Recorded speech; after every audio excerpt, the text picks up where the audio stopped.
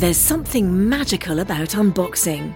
When you unbox BritBox, you uncover a world of British entertainment. Stream the UK's most brilliant series, including new and upcoming seasons of Shetland, Father Brown and Death in Paradise. Plus new originals like Payback, Irving Welsh's Crime and Archie, the story of Hollywood's greatest leading man, Cary Grant. Unbox BritBox and escape to the best of British TV. Stream with a free trial at BritBox.com. Hello, ladies and gentlemen. This is the Victor Davis Hanson Show, The Classicist, a special episode, part 2 of our 2-part series with Dan Mahoney and Victor Davis Hanson discussing Victor's new book. It's out. It's not forthcoming. It's not looming. It is out right now, The Dying Citizen. I'm Jack Fowler. I'm the host. Victor is the Martin and Ely Anderson Senior Fellow at the Hoover Institution and the Wayne and Marcia Buskey Distinguished Fellow in History at Hillsdale College. Dan Mahoney, dear friend for 40 years, is the professor emeritus at Assumption University, and he's a senior fellow at Real Clear Foundation. Dan's got some terrific number of books that he's written. The most recent one, you'll find it on Encounter Books, is called The Idol of Our Age. And Dan will have a really important book coming out in May of 2022. Encounter, again, is the publisher, and that's titled The Statesman as Thinker, Portraits of Greatness, Courage, and Moderation. We're going to pick up the second part of this conversation between Dan and Victor right after this message.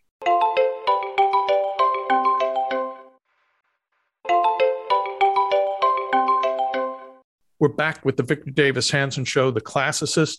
I hope folks listened to episode number 1, which would have been broadcast a few days ago, about 45, 50 minutes with Victor and Dan Mahoney discussing The Dying Citizen. Dan, as we did the first part, I pass the baton to you and you pick up the conversation, maybe where it had ended, or take it on to a new area. Take it away, Dan. All right. Well, I'm going to pick up where we left off, but then move on to a related area. Victor, when we left each other last time, you were talking about seeing some promising Mexican-American students who had, in your classics program and honors program, who had been opened up to this shared wisdom and learning made possible by an encounter with great books and the classics, who then go on to graduate students, and lamentably, you would see they were retribalized in decisive respects and no longer had the same openness and affection for the United States that some of their immigrant parents did. And you have in your chapter 3 of your book entitled Tribes, you discuss how tribalism has paradoxically become respectable, that it was no longer seen in many elite circles as the backward, reactionary, and pre-civilizational notion that it is. And I think central to your discussion in that chapter is that there's a fundamental difference between multiracialism, which envisions an inclusive and common culture for many races and people, and this tribalization that in important respects denies the characteristic of multiculturalism, that in important respects denies both common humanity and the possibility and prospects for liberal education. With that, by way of background, let me say I was really taken by your discussion of your relationship to students when you first founded your classics program at Fresno in the 1980s. And your remarks resonated with my own experience of liberal education, the way it brings, as we say today, diverse people together. Let me read a quotation. Students' tribal affiliations disappeared in Greek class. Being white, brown, or black meant nothing with studying Sappho or Hesiod. Homer was no more or less foreign to a Mexican-American student than to me, a Swedish-American professor. There was no such thing as cultural appropriation. And as you point out, for these young students who are introduced to the enduring wisdom and writing and thought of the classics, they became part of their cultural legacy to be passed on to their children. And in other words, there really is something universal about what Matthew Arnold called the best that has been thought and said. So I ask you about that, and we could tie that to then students go. Unfortunately, these students didn't get to continue in graduate school with you, and they went to programs that even approach classics if they study classics in a more multicultural and repudiating way. We see this with this fellow in the classics department at Princeton who now wants to turn the classics major at Princeton into an assault on classical texts and classical wisdom. And you, I'm sure, know that the Princeton faculty recently voted to eliminate the requirement that classics majors study, not just gain proficiency in, but even study Greek or Latin. So let's contrast those two experiences. Yeah. You might say the initial kind of liberating experience that you so eloquently highlight in the book with this closing off of the possibility of commonality, of common wisdom and common insight that accompanies academic and intellectual retribalization. Yeah, and I'll just say very quickly a preliminary, and the last two issues of New Criterion, I address what you're talking about, this Dan L. Peralta at Princeton, and then I have an obituary about 3 classicists in this issue for Roger Kimball. But I also co-authored with John Heath, over 23 years ago, Who Killed Homer? And you could see then where we were going to be now, that they were trying to destroy the discipline. I think they have. But what I saw with people of different ages, and I mentioned in the book that we had one woman in a wheelchair who was in her late 80s, a very wealthy, prominent person in Fresno, and yet she became best friends with a Southeast Asian young girl about 19, to the extent that they went shopping together and they were friends and on an equal basis. And so it was a great equalizer that because nobody had had any Greek or Latin, and it was a meritocratic experience, that mutual challenge across race and gender and age, it just made everybody feel that they had something in common other than what we would call now their tribal affiliations. But I have to be careful how I said that. I've also, when I was watching this tribalism in this new spurt at the universities in the 80s and 90s, I also felt that it was a product of a sense of inferiority. In other words, people who had either come here or were poor or were a race that was a minority, whatever the reason, whether self-inflicted or the result of bias from others, or I didn't really care. But there was a sense that they looked at their tribe, and I had grown up with this because the San Joaquin Valley was the locus class of the Steinbeckian Oklahoma diaspora. So it was a pretty rough area when I grew up because the so-called Okies fought with the Mexicans and fought with the third generation or other whites.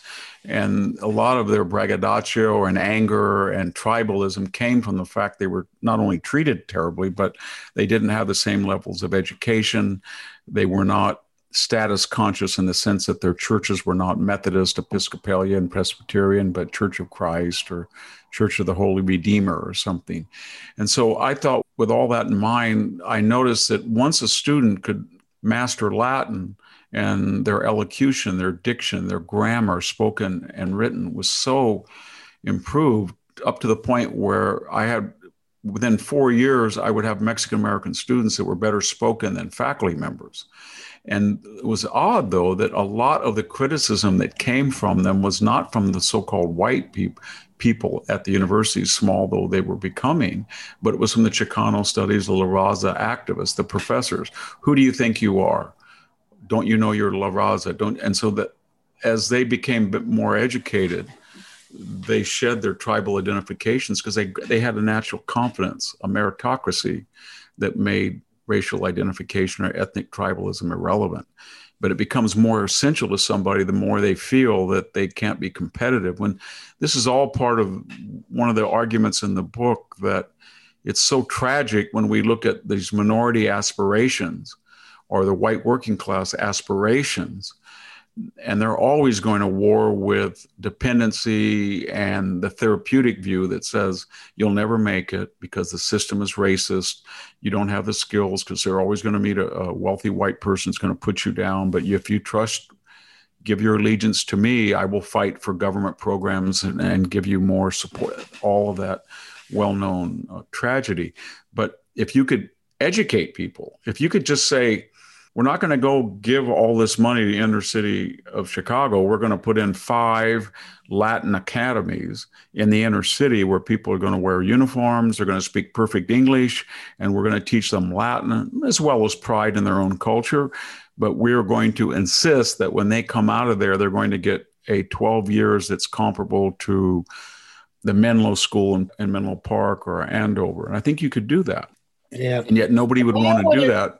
That would involve having confidence in the ability of minority students and others to excel, to become fully competent, to become fully self-respecting. I mean, one of the paradoxes that comes out in your book is that our progressive elites really are wedded to, in a way, denying the agency of the so-called victim class. You know, they are, and I, as I explore the exegesis in the book on that chapter on tribalism, and I really put a lot of the blame on the wealthy white bicoastal class. I can't find, in my own experience or in literature, or even I would read Jungian psychology, but there is about that late 19th century idea of projection. But you do get the feeling that the more you're around academics who are very affluent and well situated, it applies to corporate people and especially the media as well, that they like this patronizing. And Jack, I know we've discussed this before, so this is not an attack on Catholicism. I'm just using some medieval metaphors. But they like this idea of indulgence or penance, where the more left-wing they can sound and the more they can encourage tribalism and the more they are authentic and the more they can march out and chant BLM, then somehow the less incumbent upon is to put their child in a public school, or to join the PTA with poor people or minority people, or to associate socially with people, that they have signed some abstract document that forgives all their sins. And now, why do they do that? Is it because of their affluence or their culture that has shielded them from the real world, or do they have an innate racialist sense that people can't do it? And that's one explanation. The other is, and because we're trying to find explanations, because it's a bizarre idea that these very, very wealthy white people in the Bay Area or in Bel Air or Beverly Hills or Malibu do not really want to be around poor people of any race, but particularly people who are not like themselves. And the other thing is, I think they feel that they have a sense of power, that I am granting, like the Lord of the Manor, I'm granting to you, peasant, the right to farm 10 acres in a shareholding capacity, but you have to, in exchange, give fealty to me. Because, what else explains this irrational hatred of Black conservatives or Hispanic conservatives by the white working class? You can see it with Black athletes who choose not to be vaccinated because they've already had COVID. They just zero in on them, and they're angry, or they're angry at Blacks who have maybe not had a vaccination rate as high as whites.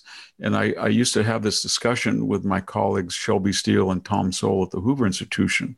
Shelby wrote a book on white guilt, and Tom would talk about the same question, and they would just quote chapter and verse to me the letters of anger that they get from white liberal grandees and elite. And they do not like the idea that anybody would be autonomous and that would not need their help, or in fact resent their help, or would see them for what they are. Yeah, Thomas Chatterton Williams recently had a column about covering Tom Sowell's work, and he pointed out that, he in the past just sort of wrote it off. He's a smart guy, but he's a conservative. I have nothing to learn from him.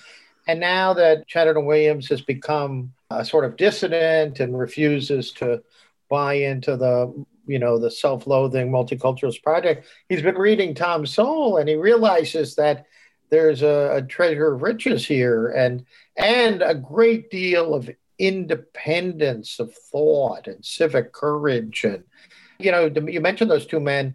They're so talented and so insightful and so accomplished, and yet the people who are sort of the guardians of ideological correctness, I suppose, don't even think of them as authentically Black. I don't know. I've been at Hoover since 2003, and I think in the second year, Tom called me up and said, "Let's have lunch every 2 weeks." So we did. And then Yeah. Shelby would come up from Monterey, and we would do it once a month, three of us. And we did that Tom is almost 91, and Shelby has had a couple of health issues, but we still do that once a year.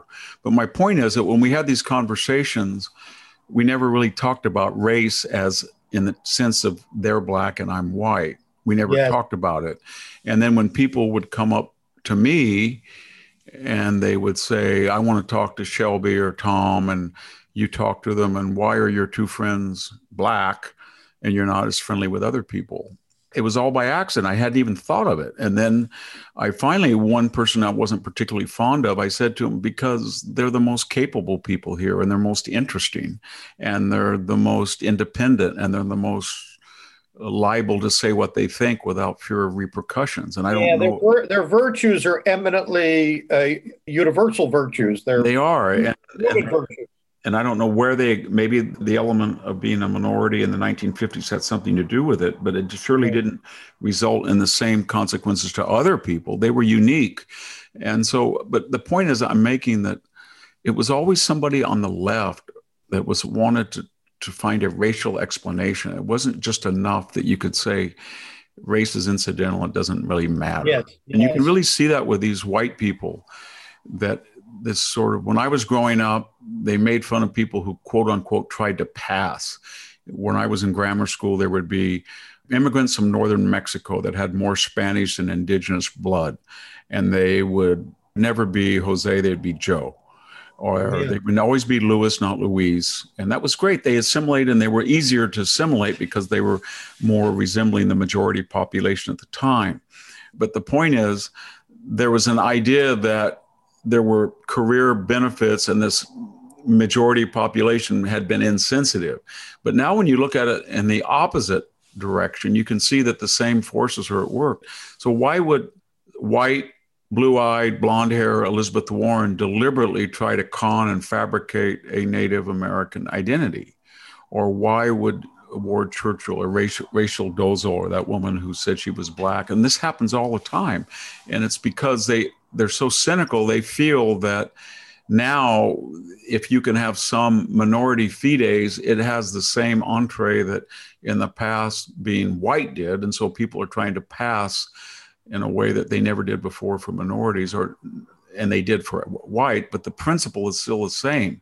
It's sort of an idea of a racialist idea of advantage. And it's really an indictment in both cases, sometimes of the society at large. Well, just as I said in my opening remarks, that your book shows that the multiple efforts to push forward post-citizenship has restored the worst forms of pre-citizenship and tribalism.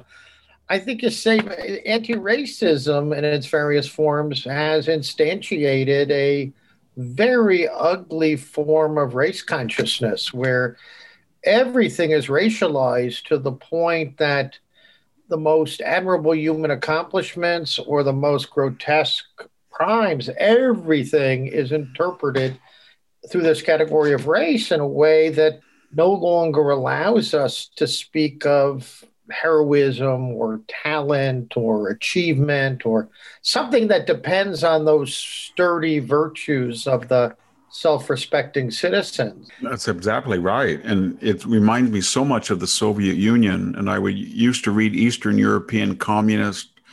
There was a great classicist in the Soviet Union, Andreev, who wrote about some of the areas I was interested in. And I would read his translated Russian articles. But he struggled under the ideological blinders that said everything in the past had to be adjudicated on the degree to which some figure, whether it was Spartacus or the Spartan helots, reflected class struggle, or who was ideological. And I was interested in the Theban general Epaminondas, his military innovations, his democracy, but it was always when he was mentioned that he was the liberator of the Helots, which he was, but it was always in contemporary Soviet terms. And that's why the Soviet Union... And it wasn't reducible to that. No, it wasn't. And that's why when I did a lot of research for a recent book, The Second World Wars, and when you look at Russian accounts of World War II up until about 1995, they're completely worthless because every single blunder or every single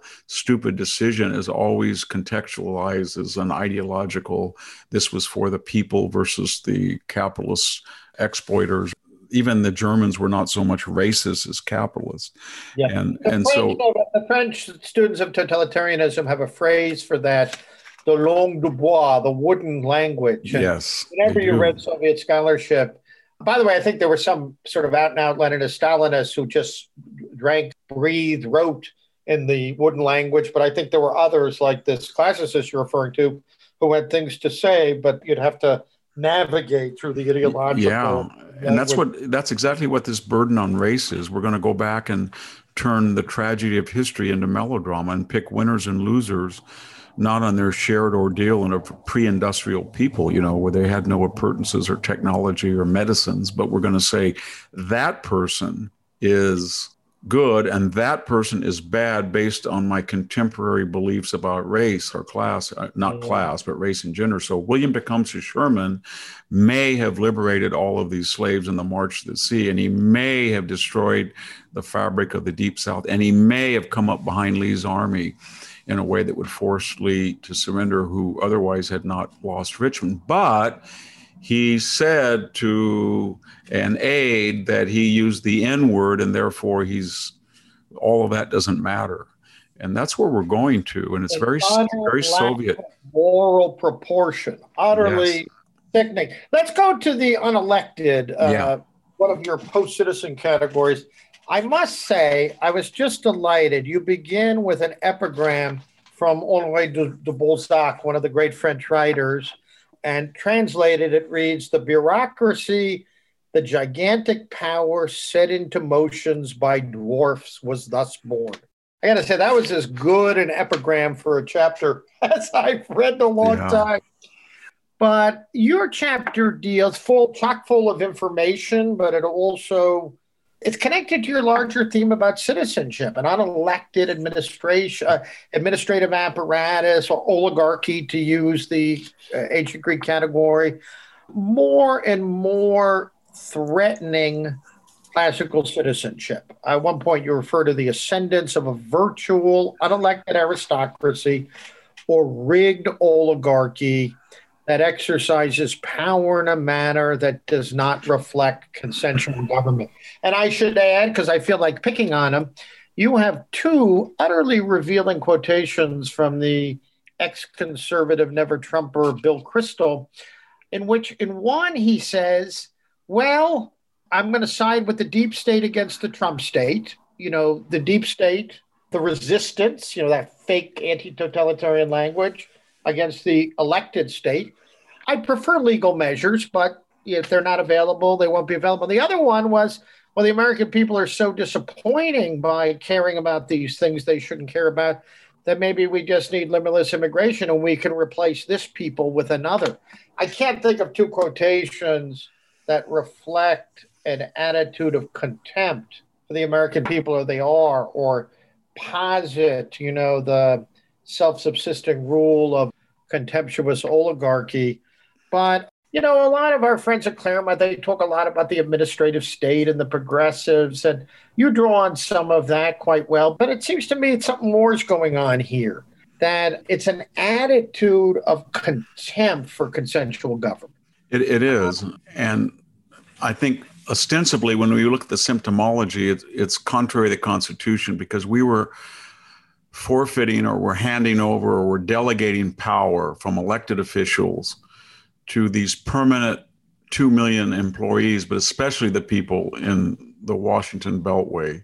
And we're essentially contravening the Constitution by giving them all at once legislative, executive, and judicial power. So if an EPA person comes out to my farm and says, Victor, that low spot in your orchard collects water. I'm going to test it for nitrogen. I said, well, what gives you the right to come out into my property? Well, there's an inland waterway law. I said, yes, but that's for canals and navigable rivers. Well, we've interpreted it here, i.e. we're now legislators. And then we are going to be executives and we're going to enforce that new act. And then if I object, he said, well, then we're going to fine you and you're going to have to sue us. And they have all the power of the court. So they're judge, jury, and executioner, and they're not accountable. And then I think part of it is that post-Napoleonic French technocratic society in 19th century in France, where we got the word bureaucracy.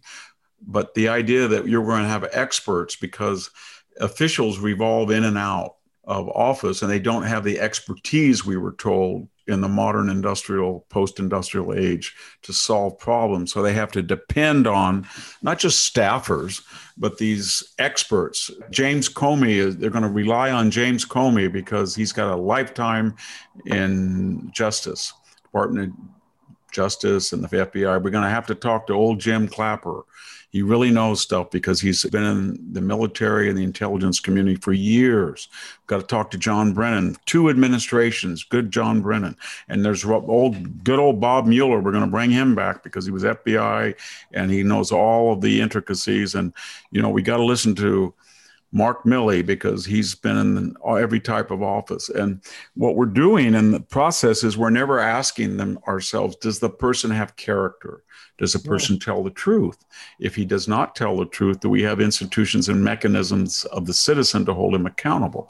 So when James Clapper says, I gave the least untruthful answer when he lied about NSA monitoring of citizens, or John Brennan lied to the citizens when he said under oath, we have not had collateral damage in drone assassinations, or we do not at the CIA tap the staff computers of sinners, which both were lies. Or James Comey says, this really got me angry because I've had some questions with the IRS, and I can tell you that if you tell the IRS I have no memory or I don't know, as Jim Comey did 245 times under oath, you'll be in big trouble.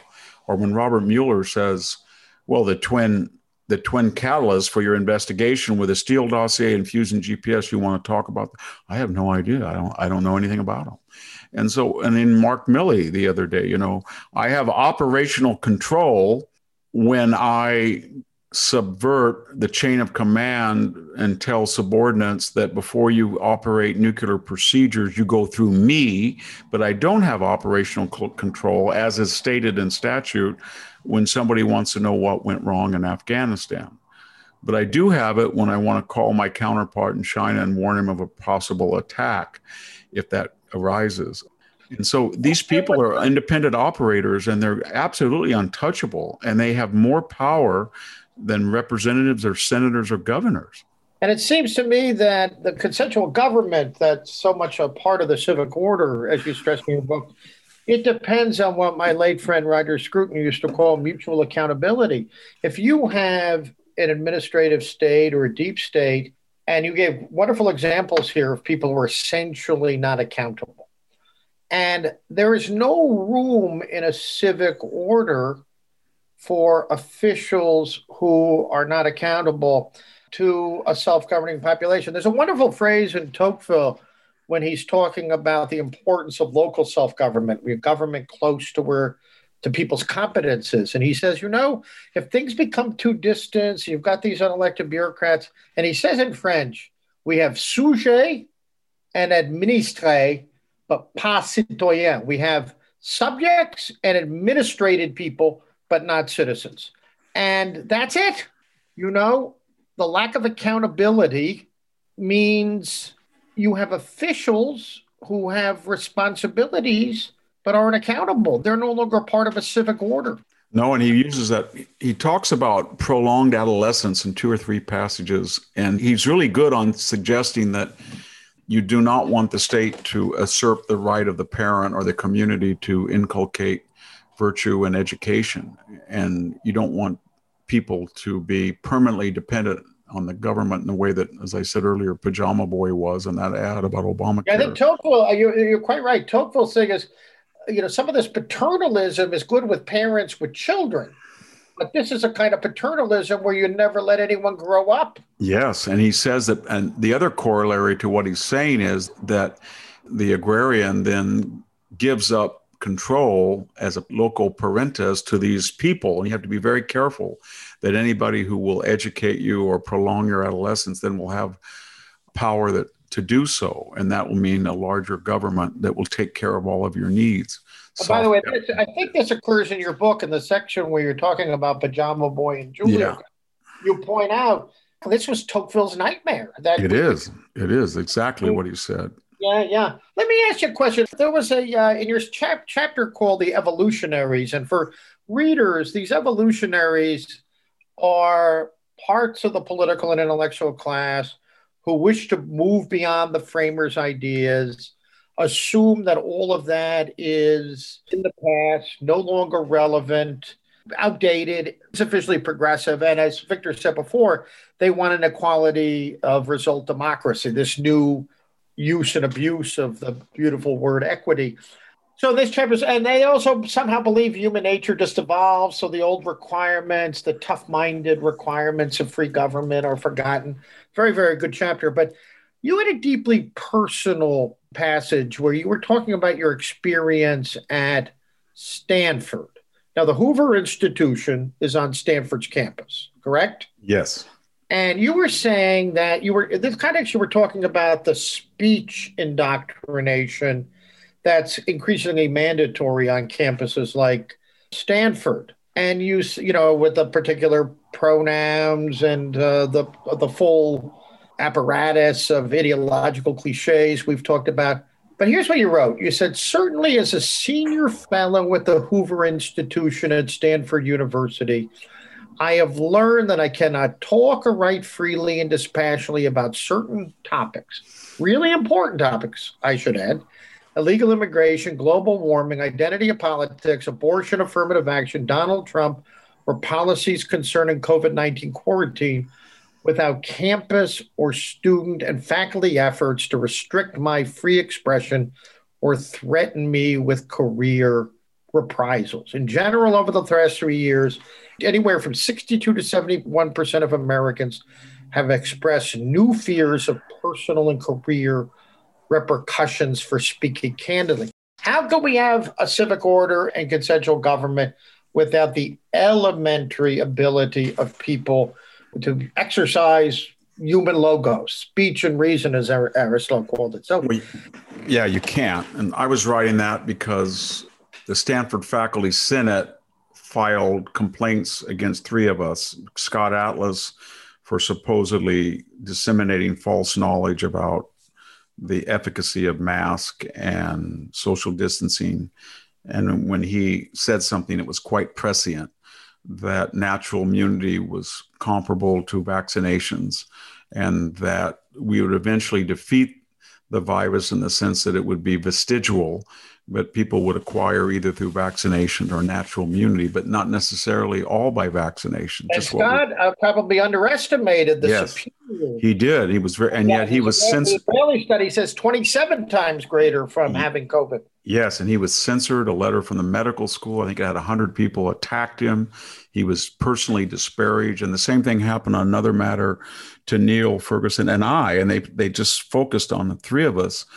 And eventually, because we chose to answer the charges both in print and person, they relented. And the people making the charges, one of them was an Antifa sponsor on campus. Another person had disseminated anti-Semitic literature. So they weren't necessarily an impressive group of civil libertarians. But my point by that was when we looked for not people emailing us privately, and many did, you've got to stand up. We didn't have any overt people.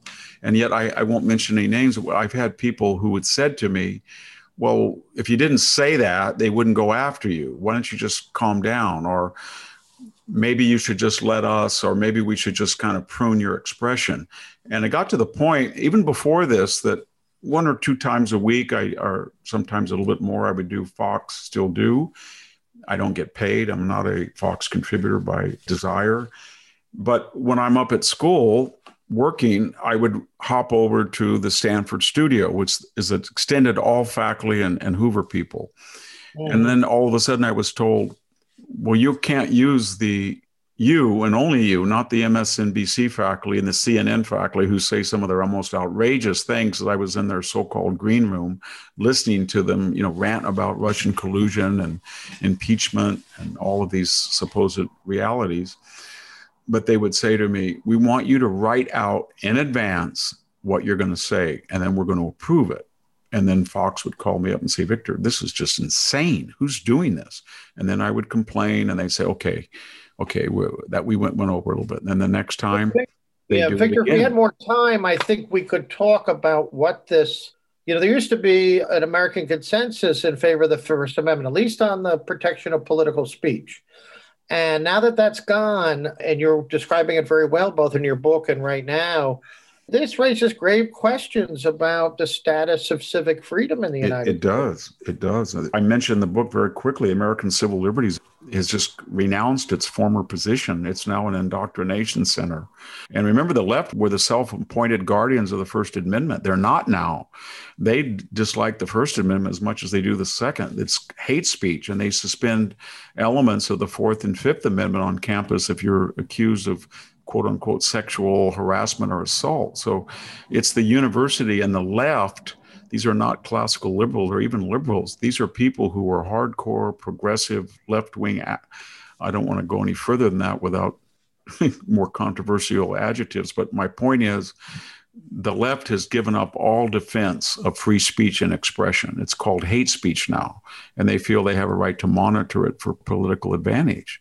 They no longer have confidence in our civilization ideal that the logos, the exercise, Aristotle calls it the exercise of speech and reason to understand the advantageous and the just. Yeah. And if we give up on that, we've abandoned philosophy, we've abandoned civic life, we've abandoned consensual government. It's so much is at stake.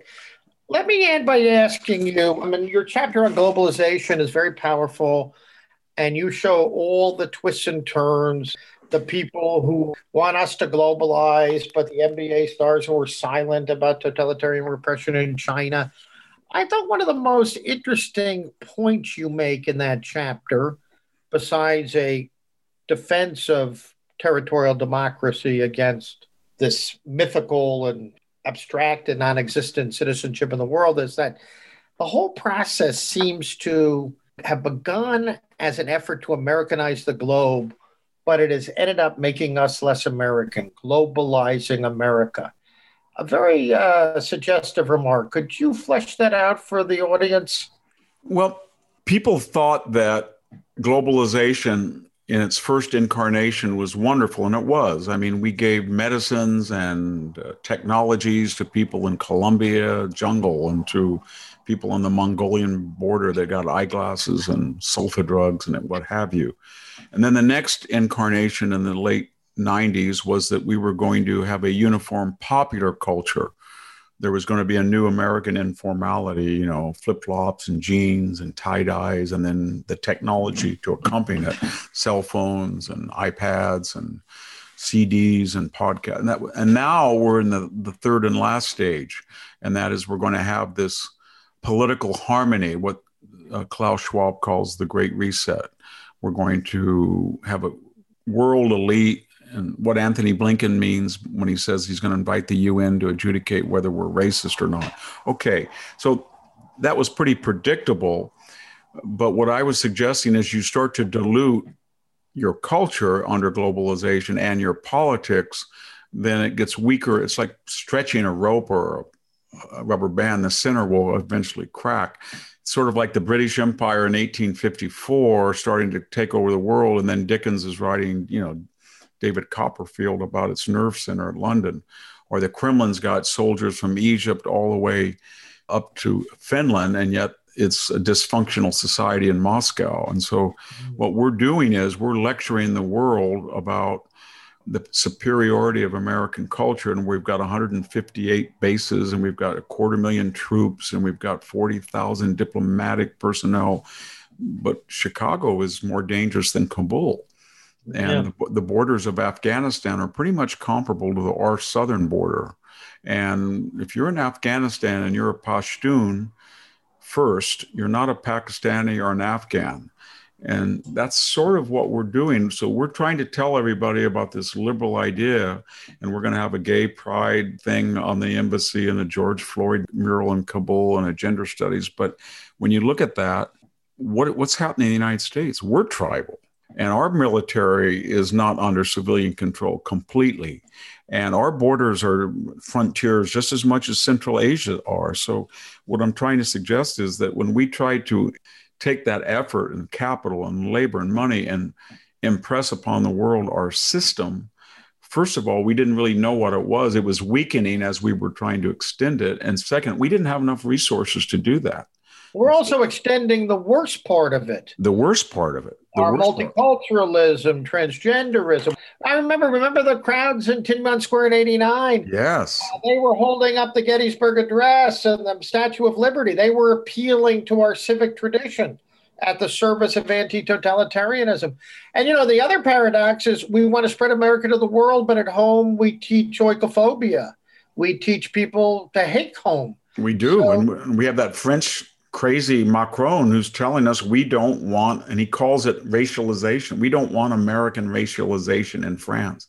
This is the incubator of Foucault and Derrida and Lacan, and they're now telling us, well, we may have exported a lot of these bad ideas, but you stupid idiots took them seriously. Well, all my French, conservative liberal friends say they're glad Macron is doing that, but somebody needs to remind them that the disease first came from Paris after May 68. Yes.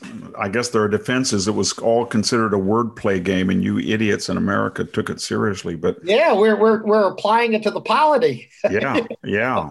Well, my friends, that's about all the time we have here. Sorry to interrupt, but this particular podcast and part one that preceded it, this has been just a really wonderful and illuminating discussion. I think, Dan, I may have talked myself out of a job here with Victor by having you on. You're a terrific interlocutor. So thanks very much, Dan, for joining us to discuss this. Tell everyone listening, buy the book. Yeah. This is the book for the moment, but it's also a book for anyone who wants to know what it means to be a citizen, a free, self-respecting citizen. Must reading. Thank you very much, Dan. I really appreciate that. Yeah, well, very true words. Victor, I did mute myself, even though you took some digs at Holy Mother Church. I did not. I said the operators of the church. Yeah, I know. Well, so a few closing notes here. First, I'd like to remind our listeners that victorhanson.com is where you should visit regularly.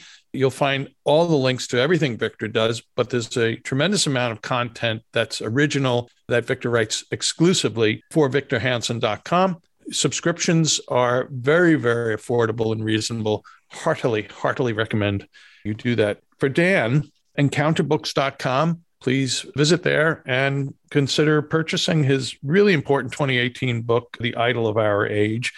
And then also, if you go to Real Clear Public Affairs, you'll find a motherlode of links and original works on civics. And Dan, that's where Dan's very involved with creating a lot of that content via the Real Clear Foundation. As for myself, I am the director of the Center for Civil Society at American Philanthropic. So if you'd consider visiting centerforcivilsociety.com, or if you'd like to subscribe to the nifty little weekly email newsletter I write, Civil Thoughts, very simple, civilthoughts.com. For those folks who listen on Apple, iTunes, thanks. Consider leaving a 5-star review in appreciation for the wisdom that Victor shares. And if you'd like to leave an actual message, do so. We read them. I'm going to read here one as we close out this episode of The Classicist. It's Sarah Ritter who wrote, to be treasured, quote, cannot say enough how we cherish the culturalist and traditionalist shows. Professor Hanson's esteem for the American people and heritage is evident. If only my son could study with him, when he enters university in a decade or so. I don't know, Victor, if you want to be, in front of a classroom in 2031. But thanks, Sarah Ritter, for your kind words. Thanks, Dan Mahoney, for joining us on this episode and The Traditionalist to discuss this truly important book, The Dying Citizen, how progressive elites, tribalism, and globalization are destroying the idea of America. And Victor, thank you as ever for sharing your wisdom through the podcast. Folks, it's also shared through the book. As Dan recommended, please consider purchasing it. So we'll be back again next week with another episode of the Victor Davis Hanson Show, The Traditionalist and the Classicist. I'm Jack Fowler. Thanks very much for listening. Thank you. And thank you, Dan. Thank you. Really enjoyed it.